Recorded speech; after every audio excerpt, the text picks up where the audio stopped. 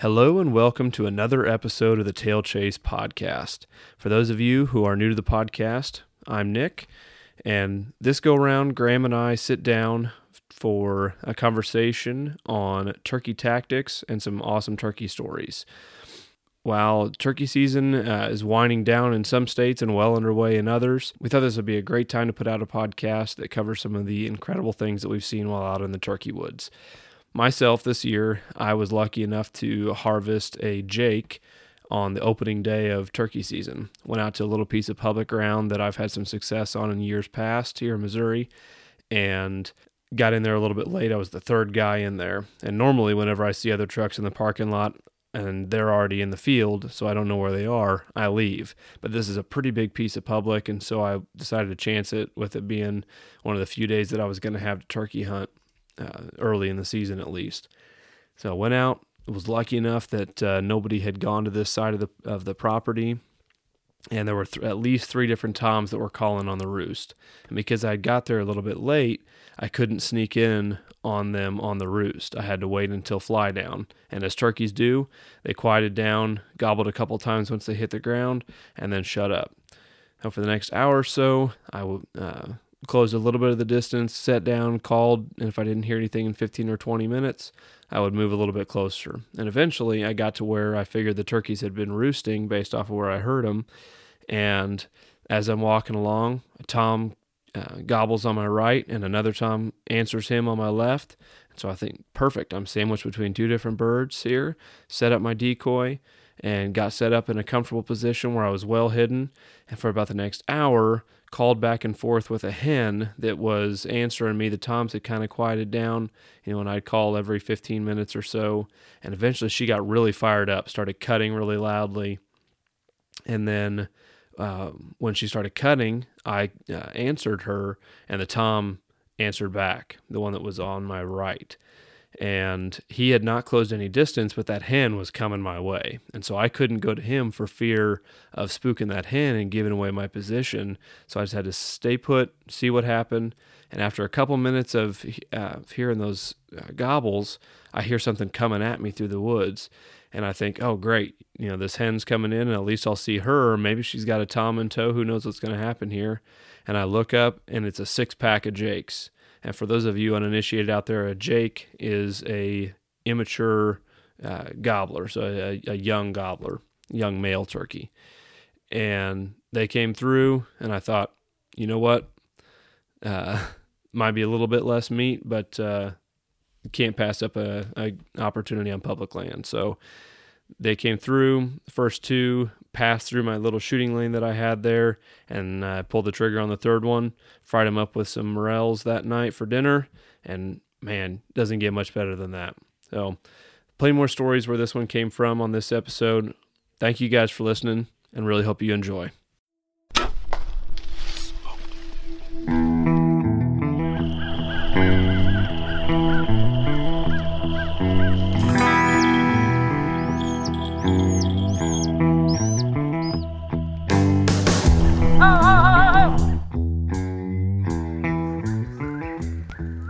Welcome to another episode of the Tail Chase podcast. This week, Graham and I are going to talk turkey tactics a little bit. Yes, we felt it was appropriate with turkey season right around the corner. When does spring season open for you guys in Missouri? April 19th through May 10th. Okay. Is regular season, and then I think the week before that is youth. Okay, right. Which we don't, in Missouri, you don't have a separate archery season, right? No. No, but you guys in Kansas do, don't you? Yeah, they do. I don't think I'll get out any, but I just have too many irons in the fire right now with the move and changing jobs and all that stuff. So right. I don't think I'm going to do it, but I'm hoping I'll get a chance to go out either with you and or my dad, just to, go sit and watch. Call for either one of you. But I don't think I'll have time to do it myself. Gotcha. Yeah, that'd be fun. seeing those turkeys yesterday when we were out fishing got me fired up, man. I was loving that. Yeah. Uh-huh.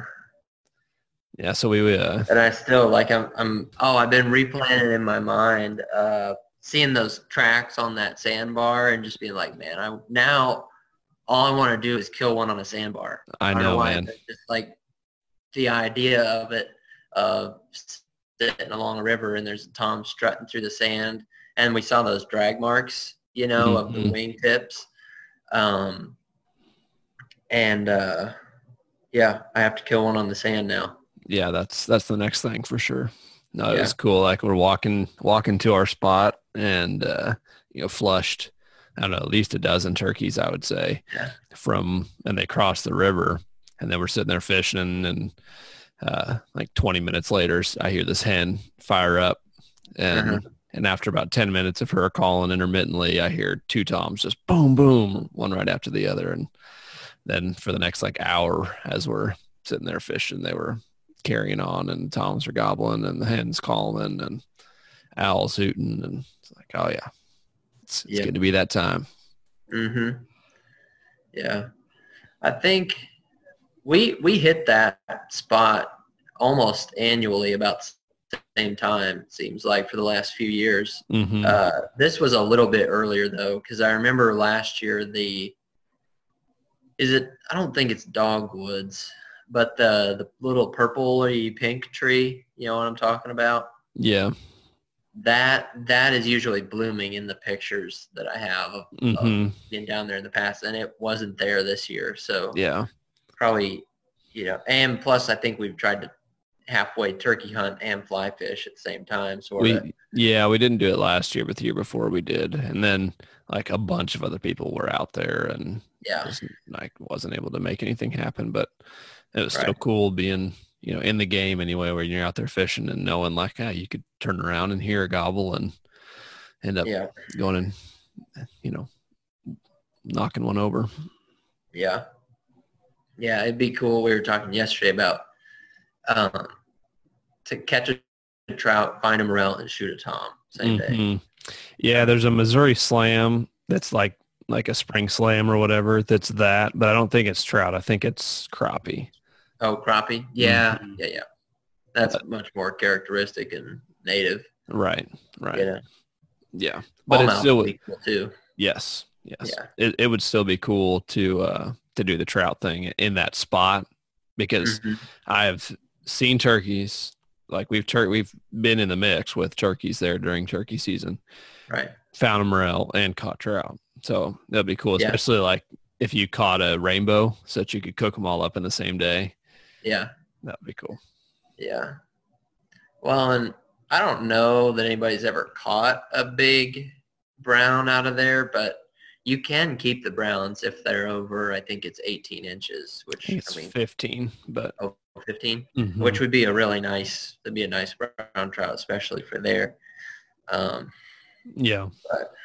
I read about, when I first discovered that area, I first read about it in Missouri Conservationist, and the guy was talking about catching a ton of brown trout in like a couple hours. And this, I think, was in November, which like if, in Missouri, the problem is it's just too warm for trout. The water is in a lot of places. Right. To live year round and reproduce and all that stuff. But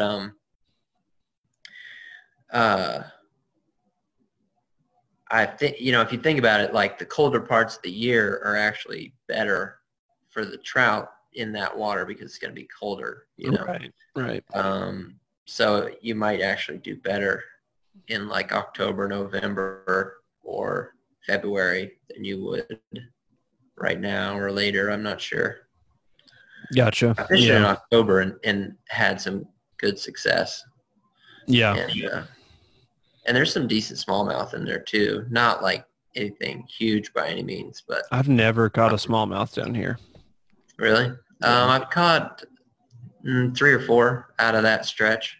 Gotcha. All like in the probably 10 to 15 inch range. On the same, like crawdad pattern streamers and stuff. Yeah, streamers. Yep. same tactics, and in the same places pretty much. Which we were talking yesterday about. It's just, it sucks being a landlubber, not having a boat, because there's so many, that river's big enough that like there's things that you wish you could access, but you just can't from the bank. Right. At least not easily. Yeah. And it'd be really nice to be able to park the boat and really work a stretch or work a spot and then move on. Right. Because a lot of it is kind of featureless. Like there may be some stuff submerged that you don't really know what's under there or how to fish it. But there's a lot of runs where it's just river and you don't know how to work it or anything. Right. And whatever you do want to work is on the other side. So you're not, and it's deep enough, you're not going to be able to wade to it a lot of the times. Yeah. It'd be nice to have a drift boat down here. There's enough stuff like, going down to Taney and those areas when that's really what you need to have if you're going to go out and stack trout. I did see a guy go up that river yesterday before you got there in a motorboat. With a jet motor or jet boat. I'm not sure what it was. I just know it had, an engine on the back of it. And saw it go. I was on the other side of the trees, but I just saw it go zooming by. Most of the guys that have river boats here are running jet boats because they tend to be smaller. We saw them all over the place whenever we were doing the float on the 11 point. Because you can run them real shallow. You don't have to worry about busting your prop. Yeah. So yeah, that may be the thing to do. You can't fish quite as well out of them as you can a drift boat, but they're still usable, and you can, park it and then get to the other side. Because the big thing when the flow is as high as it is right now, which is pretty like typical, and you get a really dry stretch, it's going to be about, the angle is going to be about what it is. You can't cross it. Like it just gets too deep there and in most places to actually get across it and fish the side that, looks better. It always looks better. Right. Yeah. Right. And then you get on the other side and where you were looks better. Yeah. Right. Yeah. Right now it was just under 300 CFS, which I think it was every bit of that yesterday. And to me, like that 300 is like the minimum or not the minimum. 300 is like the maximum. Yeah. Like that you can effectively wade, at least that part of it. Right. And actually a little lower is better if you're going to be walking and wading. Yeah. I'm curious what it's going to be today. We've talked about we may end up taking Devin up there today and going and fishing it or chasing white bass or something because the weather's going to be nice. Yeah, it is beautiful out. Yeah. So let's get into some turkey tactics. We did an episode on turkeys. Oh man, it's been a couple of years now since we actually recorded that, I think, which is crazy. Really? Yeah. Because it was not that long after I killed that tom. So it was not last spring, but the spring before. So it's crazy, man. Yeah. Time flies. But yeah, so I went and did some turkey hunting last year, and dude, it was rough. Like I didn't even see any turkeys whenever we were out hunting. We heard them, but nothing close, anything like that. So we don't have anything from last year to pull from, but between the two of us, we've done a fair bit of turkey hunting, and I think it'd be helpful for people if we can kind of go over some of the tactics that we've used in the past to be successful. So, talk to like kind of some of your tactics, calling strategies, those kinds of things. So if I had to, describe just like a textbook turkey hunt in Northwest Missouri, where I'm from, and how I got started in it is you go out, you scout them, especially in the evenings. I mean, it's good to look in the mornings too, to know where they're hanging out, but for the most part, you're going out in the evenings and you're trying to roost them. So you're trying to spot them in the field and then watch them until dark and see them fly up in the tree. unfortunately, a lot of times that tree is on a ditch because just about every square inch of tillable ground is farmed in that part of the country. And so the only place where there's big enough trees is where it's untillable. It's a creek, it's a giant ditch or whatever. And so that means that when they fly down, they can fly down on either side. And that's always tough because just because you see them on one side in the evening doesn't mean that that's where they fly down in the morning. Right. And I can tell you that there's a couple things they don't like. They don't like to fly down in tall cover because they can't see what they're landing on. You know, there could be a coyote down there or whatever.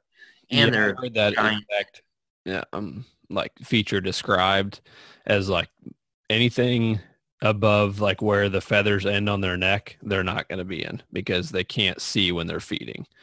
And you know, it's a giant 20-pound bird coming down from 75 feet up in a tree. Like, it's not going to come down on anything that could hurt it. Like, that's a lot of not inertia, but a lot of no inertia, mass coming down. So if they got the choice, I'd say most of the time they're going to pick bean stubble to fly down into over corn stubble, even though they might rather eat corn. And so then it's figuring out where they're wanting to fly down at. Then you go and you get there early in the morning, set up as close as you can to where they're roosting, and you get there plenty early before they wake up, put your decoys out. As far as the spread, you know, I don't know that I've ever seen anybody run like a big spread. And now that I think about it, I don't know why. I don't know why you wouldn't run 10 decoys. I don't know if it's just convenience or what. Yeah, but most people will set up, you know, a couple of hens and Tom, or a couple of hens and a Jake.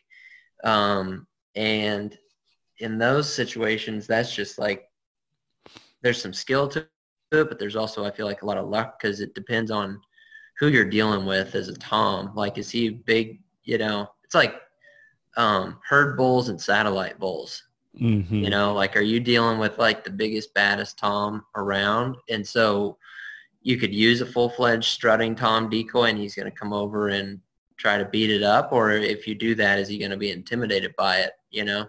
Right. But so you set up your decoys. Turkeys will start talking at the first light or just a little before, and it'll be just real soft yelps, you know, and you'll just barely hear them a lot of times. Usually it seems like it starts with one hen, and then maybe a couple will start talking back and forth, and that's called tree talk.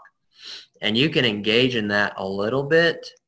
I've always been afraid to talk too much because for whatever reason, hens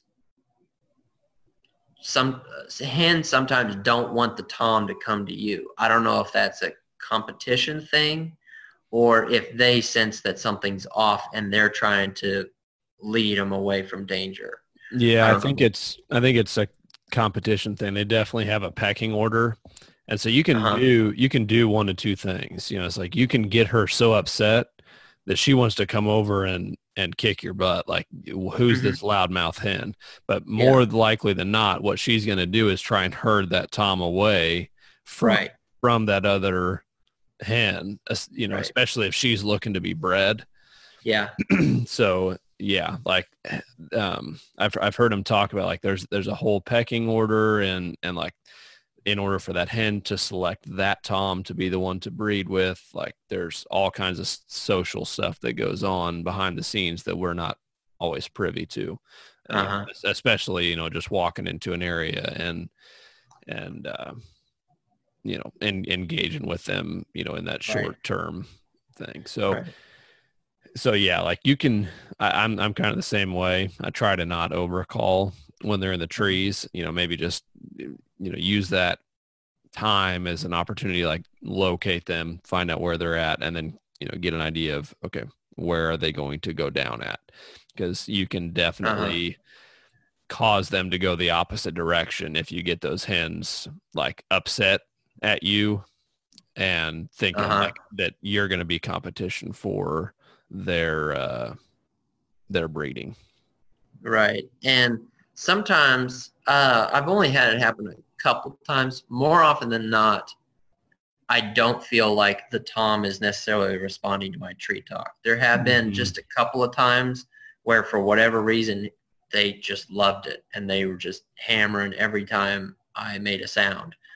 And it worked, like they came on a string. But a drop, or a coin in the bucket of it being a competitive thing is I remember one time I had a couple toms and several hens across the field from me, and I knew that they like to head south. And so like they'd roost in one spot, but by like 10 o'clock in the morning, they'd be at this other spot. So I decided to go set up at the other spot. And rather than try to get them to come to me, I was just going to be where they wanted to be anyway. Just set up an ambush, basically. And I did have a couple decoys out. So I was calling and wasn't getting a ton of response. And then I got pretty aggressive, started, these real excited purrs and putts and clucks and sounds that I've heard them make when they're just being real rambunctious and kind of almost fighting with each other or just chasing each other around in the woods. And that like flipped a switch and the toms started hammering and they were like on their way.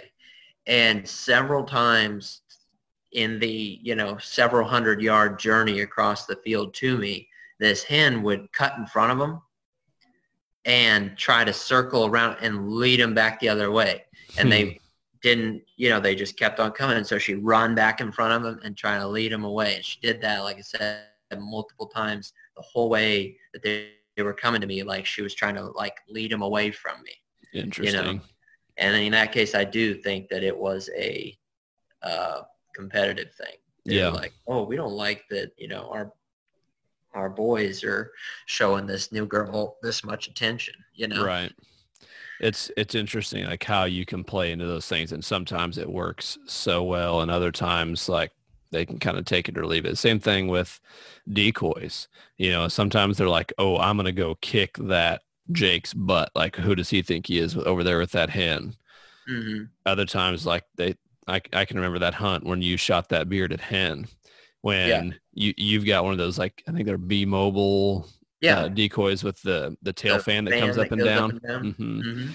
And Tom is across the field, maybe 250 yards away, something like that. And he had a few hens with him that would like kind of come in, walk into the woods and come back out, whatever. And then we've got another Tom decoy there with multiple hens and, movement and everything. And he just doesn't even care. Yeah. And other times, like I've done the turkey reaping thing. Yeah. And I've, just basically shown them a tail fan, and at 300, the first bird I killed doing it came at a dead sprint from 300 yards away, saw that other fan and was like, oh no, like I'm going to go beat him up. Like it's interesting how you get those situations where something clicks for him. Did he have hens with him at the time? He had another Tom with him. Okay. But they were running away. They were like out in this open field, and they had hens with them whenever we initially saw him. And we used this creek bed to close the distance. And they were like, a half mile out in this field. And so like we cut the distance big time, and then we got up there, and as we were getting close, we heard coyotes calling like close to where the turkeys were. So I think that the coyotes like spooked them because they were way far away and running away. And I just like popped out into this cornfield or this, I think it was a cut bean field. And they were, like I said, heading the opposite direction quickly. Just popped out, popped that fan up and down, and he turned around and came on a rope. Yeah. And I killed him at like 10, 15 feet. still coming in. Yeah. So. It's an extremely effective tactic. I don't know that I've ever had it not work. I've had it maybe be ignored, but I've never had it like not work. Like I've never had it scare them off. Yeah. Just the tail fan. I did one time, but it was hard telling, what caused that. They were a pretty good ways away. They could have like seen around the fan and didn't like something. I don't, but that was a bit like before I had kind of like gotten the hang of actually doing it the right way. But yeah, it seems like it's one of those things that like they have a bubble and it's different for each bird and different, timing wise, but it might be 300 yards. It might be 30 yards, but most of the time they'll let you get close. And then at some point they're like, oh yeah, like not cool, dude, get out of here. Well, one nice thing about it is you are able to invade that bubble. Because like if you think about it, you've got your little tom and your 3 hen decoys and you're trying to lure this other tom with his 3 or 6 hens or whatever he's got. Why is he going to leave his hens that he's already got to come, risk damage to himself or losing his own hens by coming and fighting your tom? Sometimes they're fired up enough to do it, but sometimes like it just doesn't make whatever evolutionary sense for them to do that. They're like, all right, well, you've got your 3 and I've got my 6, so we're going to go our separate ways. Right. But if you are doing reaping, then you're able to invade that bubble and force them to make a stand. And you were talking about them seeing around the fan.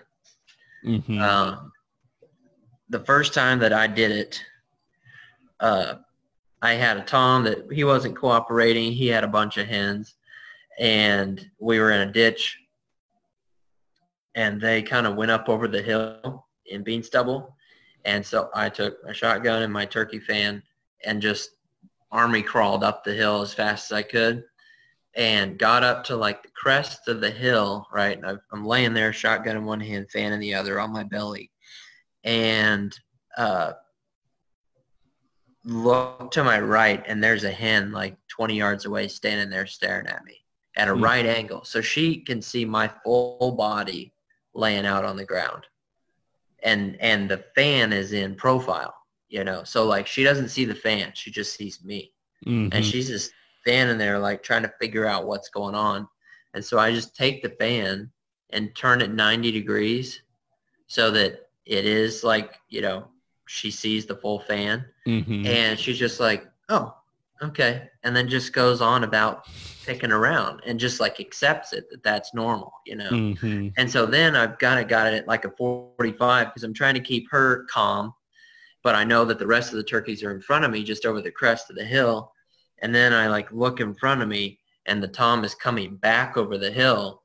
I don't know if he could see the top of my fan, or whatever. And he's coming and he's kind of half strut and he's doing that like trot thing, and he's coming just to like kill me, and same thing as you, just like 5 yards, just blew him away. And that was cool because it's pretty cool when you're hunting something that's, even if it's mistaken about what you are, it's coming to either kill you or to fight you. Yeah. And I've seen turkeys like going at it before, and man, they get after it. Like, I mean, biting each other and ripping feathers out and jumping up and hitting each other with those spurs. And they're crazy. Wicked. Some of those longer spurs are wicked sharp. Yeah, I've seen pictures of guys that like pick up a tom when it's still thrashing, and it literally like cuts down to the bone in their hand. Like it's nasty. Like you don't grab those spurs until that thing is dead. Yeah. I remember back in the day you joking around about wanting to, like, because you had kind of done some bow hunting for turkeys, and it's tough. Like there's a lot of times whenever it just doesn't work out, you hit the bird and it it's a very, very small spot that you're going to be able to hit them in and kill them.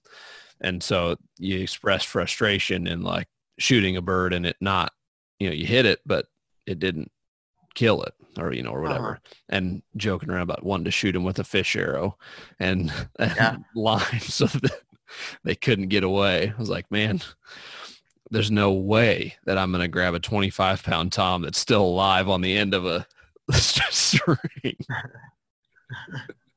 Yeah. Oh, you want to know something funny is, okay, so not that, I deserve any credit for coming up with turkey reaping or whatever, but before reaping was like mainstream, I was joking around and I put my B-Mobile decoy on my head and, took some pictures of it and like posted it. It was like the future of, like a future decoy or whatever. And somebody posted on there, like a fellow turkey hunter was like, that looks like a good way to get shot, and then lo and behold, like a couple years later, turkey reaping hits the main thing. And pretty much everybody in that world knows what you're talking about now. Yeah. Yeah. It kicked off with it seemed like anyway, the guys in Iowa, the Chasing the Rut guys in that group, like Chancey Walters and all those guys that kind of, I think they're the ones that actually sold the patent to Mojo, if I remember right. Really? Yeah, because they were the first guys that I ever saw that were like had videos of it, and they'd have a like a similar thing, like a full strut decoy, and then they put multiple fans on it, so you had like more ground behind it to like, and I saw them doing to bow hunt, where like you'd be able to draw and then come out to the side, and it's crazy, man. One of the earliest videos that I saw was what looked like Cousin Moe's doing it. Oh yeah. Have you seen that video? Yeah, he's like out there in his overalls and he has a fan and this like single shot, hammer shotgun. Yeah, I remember seeing that video. That was like right when it got hot, and then Mojo came out with the like shoot and scoot, and it became a thing. It's an effective tactic, man. You have to be really careful doing it because people get shot turkey hunting every single year not doing that. So you're asking for it big time. So you got to be really careful. Don't do it in the woods. No. If you're going to do it, make sure it's wide open, and preferably if you're the only one there, like it's private property or something. But right. Yeah. Doing it on public is really, really dangerous. Even if you're in the open, you never know what some other person is going to do. But, so let's talk, continue the calling tactics thing. So it is definitely a little bit different down here because rarely do you see birds. Like they're not visible the same way that they are up north. So the way that like you and I started turkey hunting, if there are turkeys there, a lot of times you're going to see them. Like, they spend time in the little small wood lots and in those ditches and stuff. But if you spend very much time out and about where turkeys are, you're going to see them. Yeah. In the springtime. Oh, for sure. So you're really reliant down here on getting a tom to talk so that you have an idea of, is he there, is he not, and where, how far. So we talked about like kind of how you do things from the time like when they're in the tree. After fly down, what does that look like typically for you? Oh, that's the most agonizing part because a lot of times they shut up. You might have a tom that's just like bam, bam, bam, gobbling his head off at every little sound. And then right about fly down time, nothing, Or you fly down, you get one where it's like, oh, it sounds like he's on the ground. And then nothing. Yep. And then, and 50% of the time or whatever it is, they just head the other direction. The hens lead them away, And that is, again, where I feel like it's really important to try to either be where they want to go. You know, like if they like to fly down here and they head to the other end of the field by whatever time that you see them in the mornings, either be on their way to that spot so that they come by you, or you get yourself really close so that you're in the bubble that we talked about, where he's like, this is a threat that I need to go take care of. You know what I mean? If you are right where they want to fly down, unless you do something to screw it up, like they see you on the ground, or you really bother those hens and make them fly the opposite direction or fly on the other side of the ditch, if you're in that bubble, he's going to want to come establish who's boss. Right. You know? Yeah. And, you know, when they're in the tree and they're doing that tree talk and gobbling and all that, they're taking a survey, it seems like, okay, who's around? Let's all get together. And a lot of times, especially when a tom flies down and is quiet, it seems to me like most of the time that means he's got hens with him or he's not really that receptive. You know, like if the toms that like fly down and keep gobbling, like, yeah, maybe he could have hens with him and he's just, you know, fired up and he's going to go breed those hens. But a lot of times it's a bird that's like, I ended up in a tree and there's nobody else around me. So I'm looking to breed. And that can change from day to day. You could have the same tom that sits in a tree by himself and is totally silent. And then the next day his testosterone is up and he's ready to rock. But so, you know, a lot of times they'll fly down. They don't want to make a lot of noise. They don't want to get grabbed by something else. And they've got what they want around them. You know, the hens and him all flew down in the same area. You know, he breeds and, they walk around and peck the ground and eat. And then those hens, after a few hours, if they have a nest, they will go and sit that nest. And then that's when a lot of times, like, you know, 9, 10, 11 o'clock, you'll start to hear those toms sometimes open back up, like that, you know, like that's the same bird and he's been silent for 2 hours. And that's the hardest thing, is because you've been out there since 4. Right. You know, and you hear guys, you know, that have done it a lot that'll say, like, I mean, unless I am confident that I'm going to be able to get one on fly down, I'm not going to go out till 9 o'clock, 10 o'clock. I'll save my energy and go out there when the toms are going to be more receptive and the hens are sitting nests. But, you know, then you don't know for sure where the birds are at and you don't know who else has been in there and all that. So I've not been able to bring myself to do that, but I do move around too. Like that's the thing. Like if I go out in the morning and I don't hear any birds talk and it's 9 o'clock and I haven't heard anything, I'll go to a different spot. And then, you know, you never know. Yeah. But like I said, down here, you got to find that tom that is talking. And kind of what I try to do is, you know, you find the bird and you close the distance as much as you can, get as close as you can without spooking the bird. You know, so that varies by terrain. You know, maybe he's over the lip of a ridge, so you can get within 45 yards of him or whatever before he's going to see you. And I'll try and not make a peep until I get as close as I can. Maybe it might be 400 yards is the closest I can get because it's open up. You know, there's a big field between me and him, and he might be on the edge of that field, and I start walking out to him, and well, he can see me easily from that distance. You know, you just use the terrain to your advantage and get as close as you can to him, and then sit down and call quietly to start with. And I do that. I start soft and subtle and work my way up if I need to. Right. Yeah. Yeah. It sounds like down there, it's definitely more, well, it's almost more like elk hunting.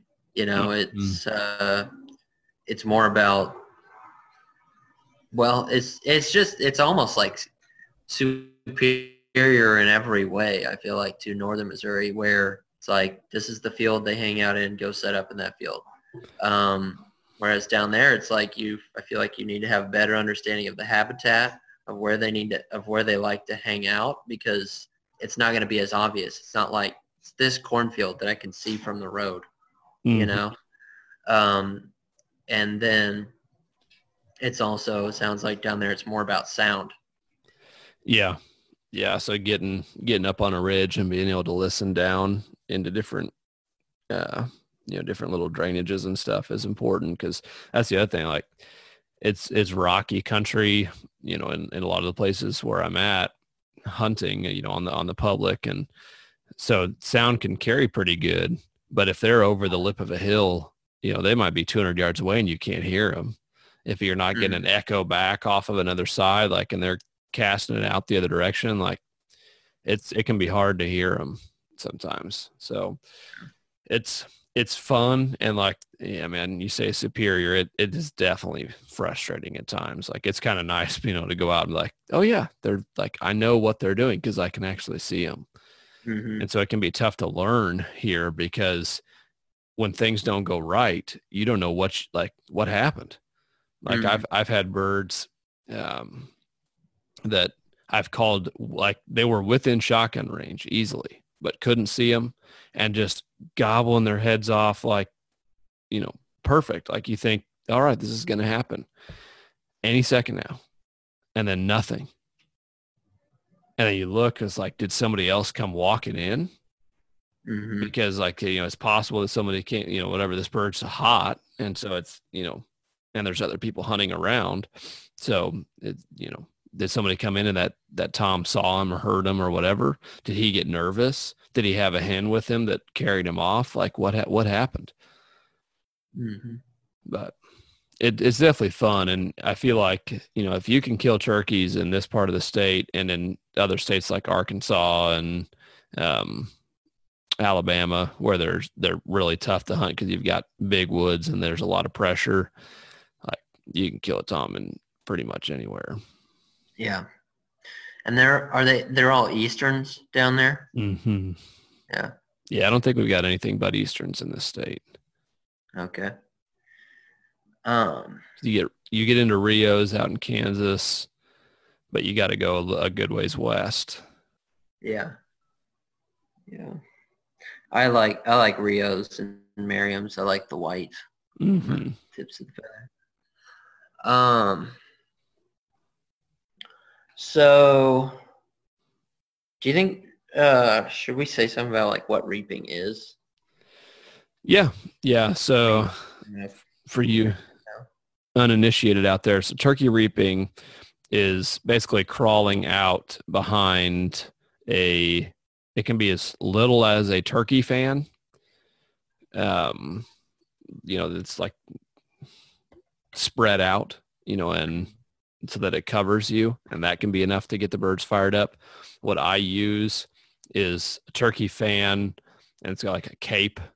So it's like the feathers from the back, and down to the wings and almost up to the head, that I'd saved from a turkey and put it on like a piece of coroplast, like plastic cardboard. And then I've got the wings, and then it goes down to a little stake. And then I've got a plastic decoy head that sits like right about where the head would be in a full strut turkey. And that way I can hide really well behind it and stake it down, and, it covers my entire body. So the only thing that the turkey is seeing, is my little eye poking out the bottom or to the side, and the fan, the wings, and those feathers. So yeah, like, typically how it works when you're reaping a turkey is there is a turkey in a known location, and then you hide behind the fan and crawl towards them. Either that be prone or down on your knees, depending on, are you out in an open field and there's a little bit of concealment from the cover, the ground cover, or, how big your decoy itself is. And just that movement and getting inside their bubble tends to get them upset enough to usually come over. And sometimes it's slow, but often it's very quickly, and they are looking to come over there and get in a fight. It'd be interesting to just let them come as far as they're gonna go. Dude, I've thought about that. I don't have the nerve to do it. You don't want to find out? No. Yeah. So some of the things, like for people that are getting into turkey hunting, get proficient with your calls, practice well before turkey season, and call quieter than you think you need to. I know it can be tough. It's a lot easier to call loudly than it is to call subtly and well. But being able to call quietly, I feel like is an underrated thing. Like so many people go out there and hammer on a box call or yelp really loud with a diaphragm or, a reed in their mouth. And that's good. Like it's good to be able to cast that sound out and get a response from a turkey. But as far as for getting a tom interested in coming to you, I feel like those subtle noises do a more consistent job of getting the turkey to come your way. Mm-hmm. And you can do little things like, because there's a question as to whether that tom is going to come all the way to you, or what happens sometimes is they'll come part way and they hang up. And then it's like they're expecting you to close the distance, or they can't see where this sound is coming from. Like, let's say they're in a field and you're in the woods. They can't see the hen that is supposedly making this noise. Mm-hmm. And so they hang up and they're like, okay, show yourself, Right. So that's, I talked with Chris Lee a little bit about that. You're trying to go against their biology. Most of the time in the wild, the gobbler might close the distance a little bit, but the hen is going to go to him, especially if she is calling like, hey, I'm looking for a tom, that is the noises that you're doing to entice another turkey to come in. She's going to go to that tom. And so you're trying to kind of go against their biology a little bit. And so it's really been in your best interest to put some kind of terrain feature between you and the turkey where he has to be in shotgun range before he would be able to see where that noise is coming from. Whether that be a little bit of thick cover or just on the other side of a hill, or you can be in a little bit of a depression where he's going to come in, and when he pops up and can see where you are, he is within shotgun range. That's not always possible, and that's not to say that the tom is going to hang up. But a lot of times that is what will happen. Like if you're on a piece of paper and the tom is on one side and you're on the other, and it's whatever, a blank sheet, he can see a long ways, if you're in open timber with no undergrowth. And so from 100 yards away, or maybe it's 60, he's likely is not going to come in, look and realize I should be able to see this hen. I should be able to see where this noise is coming from. And I can't. And so there should be a bird here. And then we'll kind of walk around sometimes at that distance and then leave. Yep. They're not smart, but their instincts save them a lot of times. Yeah. My dad said this one time, and he said they are incredibly stupid, but incredibly wary. That's a good way to put it. Yes. Yeah. I've heard of guys talking about, I've never seen it, but that they're so dumb that in like young poults in a rainstorm will look up with their mouth open and drown. Now, I don't know how much I don't know if I believe that, but I will tell you this. When I worked at a farm store in high school and college, we would get chicks and turkeys in, and the chicks you didn't have to do anything with, but the turkeys, you had to take at least a few of them and put their face in the water and show them that that's where the water was, or else they would die. They wouldn't drink. Wow. Like that's not a joke. We had a shipment of turkeys that came in, and we had a new manager that had never dealt with them, and nobody else. It's the first time we'd ever got turkeys in, I think, and nobody knew it, and the entire shipment died, like 20 birds or something. And so we called the hatchery. I was like, hey man, like all these turkeys died. What's up? And they're like, well, did you show them how to drink? No. And the next batch we did it with, and they were all fine. Wow. Huh. Okay. Well, they might be onto something. Yeah. One of the, we were talking about putting a feature between you and the turkeys or whatever to Mm-hmm. get them to, when they do get to where they can see you being in range. Something else you can do to try to draw them a little bit further is whatever you were, whatever volume you were calling at that brought them in or has them started coming in, you can start to fade away or direct your call with your mouth, you know, like cup your hand around your mouth and direct it away from the tom. So he thinks, oh crap, like she's walking away. I got to pick it up, or I got to, you know, get closer. And that's one way. And you can do things like if you've got some loose leaves on the ground and he's looking for you, you can scratch those leaves, you know, and add some like purrs and putts. And that just sounds like a content hen that's just feeding around in the woods. And it's just another subtle little sound to add in that adds some realism. Yeah. You're calling. Right. Yeah. And that's, you know, that's definitely like I've seen that work very well. Like the last bird that I killed, that one on public a couple of years ago, I called, you know, loud enough where he could hear it from a good distance. And then when he got close, I was barely making noise, but he was still like, I mean, even from 90 yards in the woods, he was able to hear it. Yeah. Their sense of hearing is incredibly acute. And he was, you know, firing off to those calls. But I mean, you can also go the opposite direction with it too, which is what I will typically do. You know, I will, you know, start real subtle. When I sit down and I'm like, okay, I hear a tom over here, or I think this is a likely spot, sit there and call, you know, give it a few minutes. If you don't hear anything, then get progressively more aggressive, you know, as maybe it's 30 minutes, maybe it's an hour, maybe it's half the day that you're sitting there. Who knows? You know, it kind of depends on what, you know, how much time you've got and what you want to do.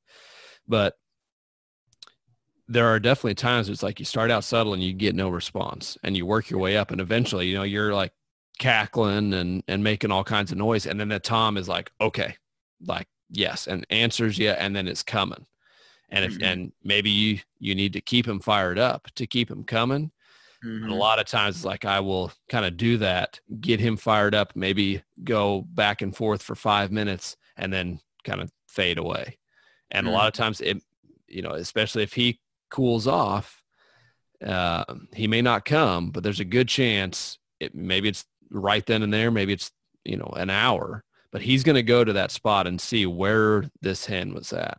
Now I've got a story about that. So I had a tom, he was on a neighboring property on a piece of private that I had, and I'd been hunting on this guy's farm all morning, hadn't had any luck. And I'm sitting there in his driveway talking with him. And he's like, oh, you should try calling again. Like, just, he doesn't really know much about it. I was like, okay, I'll humor him. So I, you know, let out a series of yelps, and then across the fence, a tom answered, but not on his property.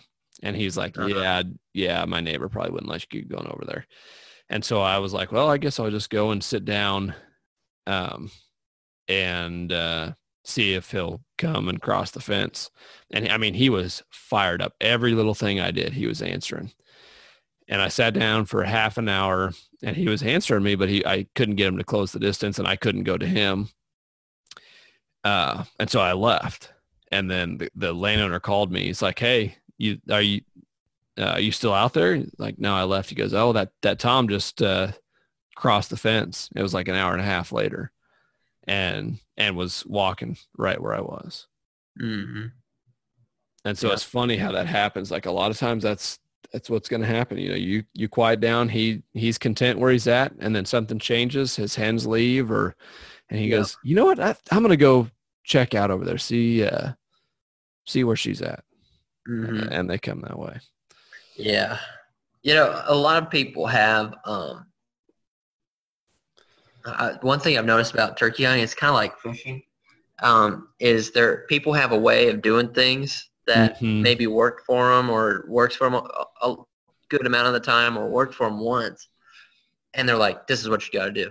And so if you ask about, you know, a good number of turkey hunting folks, they're going to have some weird quirk that they're like, this is the ticket. This is what you got to do. Right.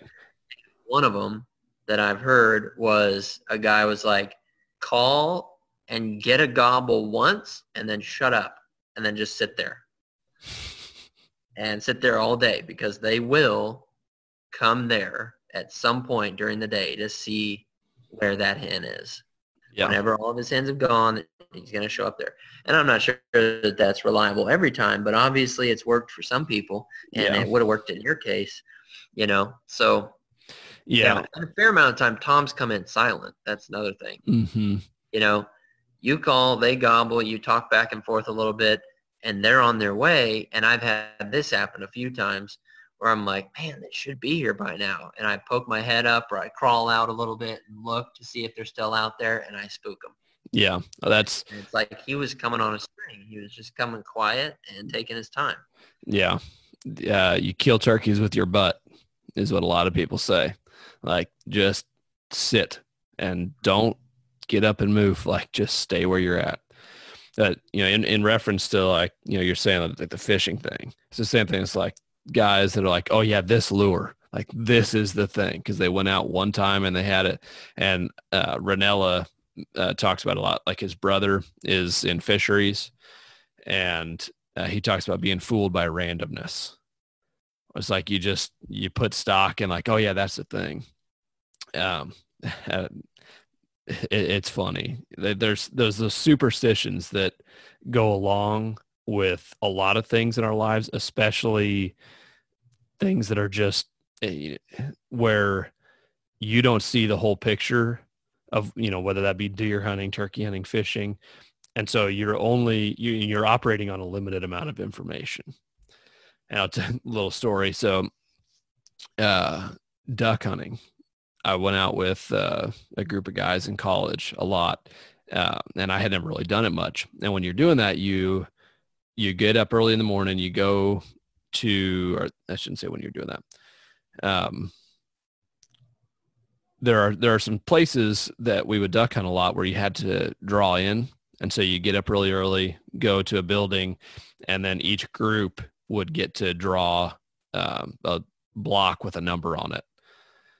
You reach your hand into a bin you can't see, and you draw a number, just because there'd be more parties that would want to hunt than there were spots to hunt. They only let so many groups hunt this managed property so that there wasn't over pressure. And there was always like talk of like, all right, who's going to draw? Oh, so-and-so drew a good number, yesterday, let's let him draw.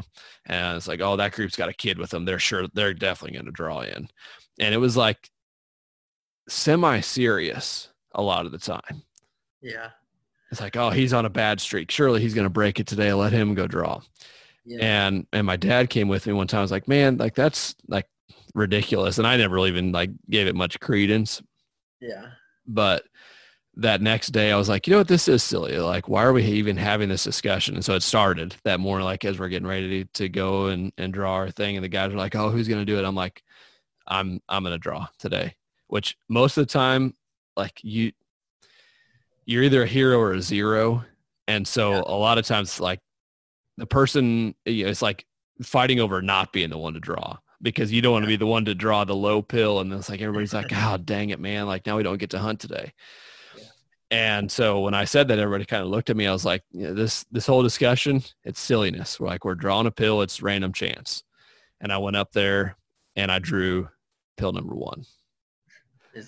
I'm guessing that's good. That's the lowest you can, the best spot. So we had our pick of where we got to hunt that day, and walked over and showed the guys that pill, and they're like, oh man.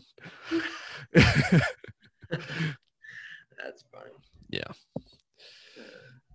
But again, it's like that means nothing. Like, I got lucky and drew a pill, and just happened to, be the day that I was like, I'm doing this. And this whole like discussion of who's going to be able to draw the lowest number is folly. Yeah.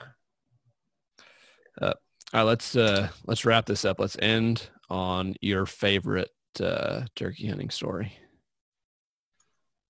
Oh, my favorite? Actually, I think we talked about it in the last episode, was the one we killed together. Okay. Favorite turkey that you've shot? Okay. So my favorite turkey that I shot was There was a year that I was struggling really bad with target panic. Oh boy. I've got a few good stories. I don't know. Well, you can tell a couple. We got time. Tell two. Two? Yeah. Okay. Well, one of my favorites was, so right behind my house is a little spot, and I had permission on it. And so I, a lot of times, could roost turkeys from my bathroom window. So I just set up my spotting scope and watch them in the field that evening, and they'd fly up in the tree, and then I could set up on them the next day. And so in high school, I had prom the next day, and I was like, yeah, I'm not going to turkey hunt because, like, sure enough, I'll get caught up doing something or be busy or whatever, and, you know, I'll be late for prom or late to go get my tux or whatever. So I was like, I'm not going to turkey hunt. And then, like, late morning rolls around, and I look out the back door, and, like, they're out there in the field. And I was like, I can't help it. So I run, you know, back inside, grab my shotgun, grab my clothes, drive out there, get to the parking spot and park, and then hike up the hill, sneak out there, out to the edge of the grass that is on the top of this ridge, and then below that is crops. And so I just do a little calling, couple gobbles, here they come, blam, shoot one, and bring it home, clean it, and then, like, start getting ready for prom. And it was just, like, cool because sometimes the best, you know, the best hunts or whatever come from, like, unexpected opportunity, you know, like when life gives you lemons, make lemonade, you know. So it was just like, it was perfect, and I couldn't help it, and it just, like, worked out. So that was just a fun one because it almost felt like getting away with something, like getting away with a crime. Like, it was like, I'm not supposed to hunt because I gotta, you know, make sure I'm ready for prom and, you know, not be late. And pulled it off anyway. But so that was a fun one.